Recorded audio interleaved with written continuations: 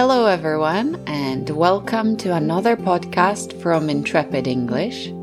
My name is Lida, and I'm an English teacher here at Intrepid English. Today, I'm going to tell you about which tenses should you use in OET writing subtest.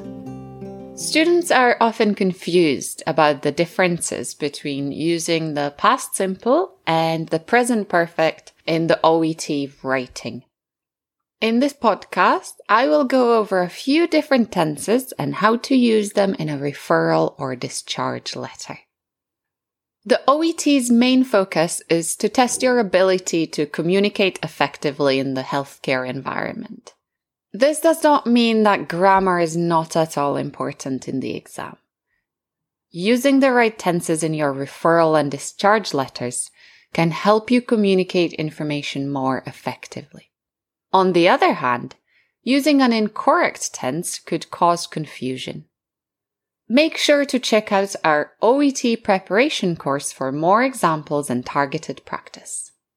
Let's get started. First, we have the present simple. At the start of your referral, you may need to use the present simple to report simple facts such as the patient's name, age, and status. We use the present simple when we know the facts are unlikely to change. For example, the patient is 32 years old. The patient is allergic to latex. She lives alone. The past simple. Once you move on to the patient history and background information, you'll likely need to use the past simple.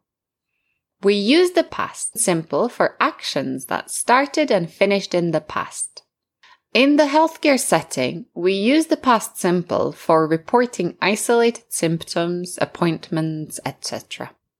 In the OET writing notes, you may see statements with time markers such as 2 days ago or last month or in 1995. We customarily use the past simple for such sentences.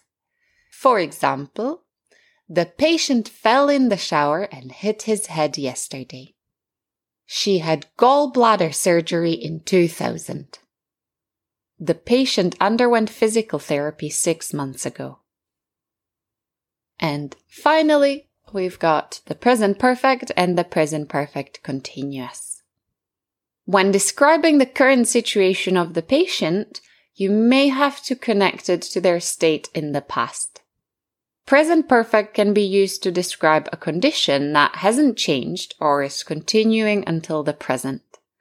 For describing symptoms and conditions, we often use the present perfect to connect the past to the present. You may also use time markers since and for with present perfect sentences. For example, the patient has attended physical therapy for the last 2 months. The pain level has remained stable since the patient's last visit.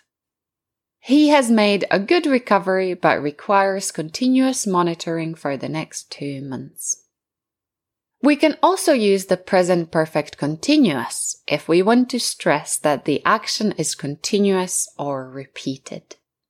For example, the patient has been using over-the-counter medication for pain management. The patient has been suffering from severe nausea for 3 months. If you'd like a bit more practice with deciding which tense to use, please make sure to visit our website, intrepidenglish.co.uk, and check out the blog related to this podcast. As I mentioned before, we have a new OET exam preparation course. We've been working very hard to bring you this new course, and we hope you'll find it useful. Your success in the OET is not only about understanding the test structure and memorizing it.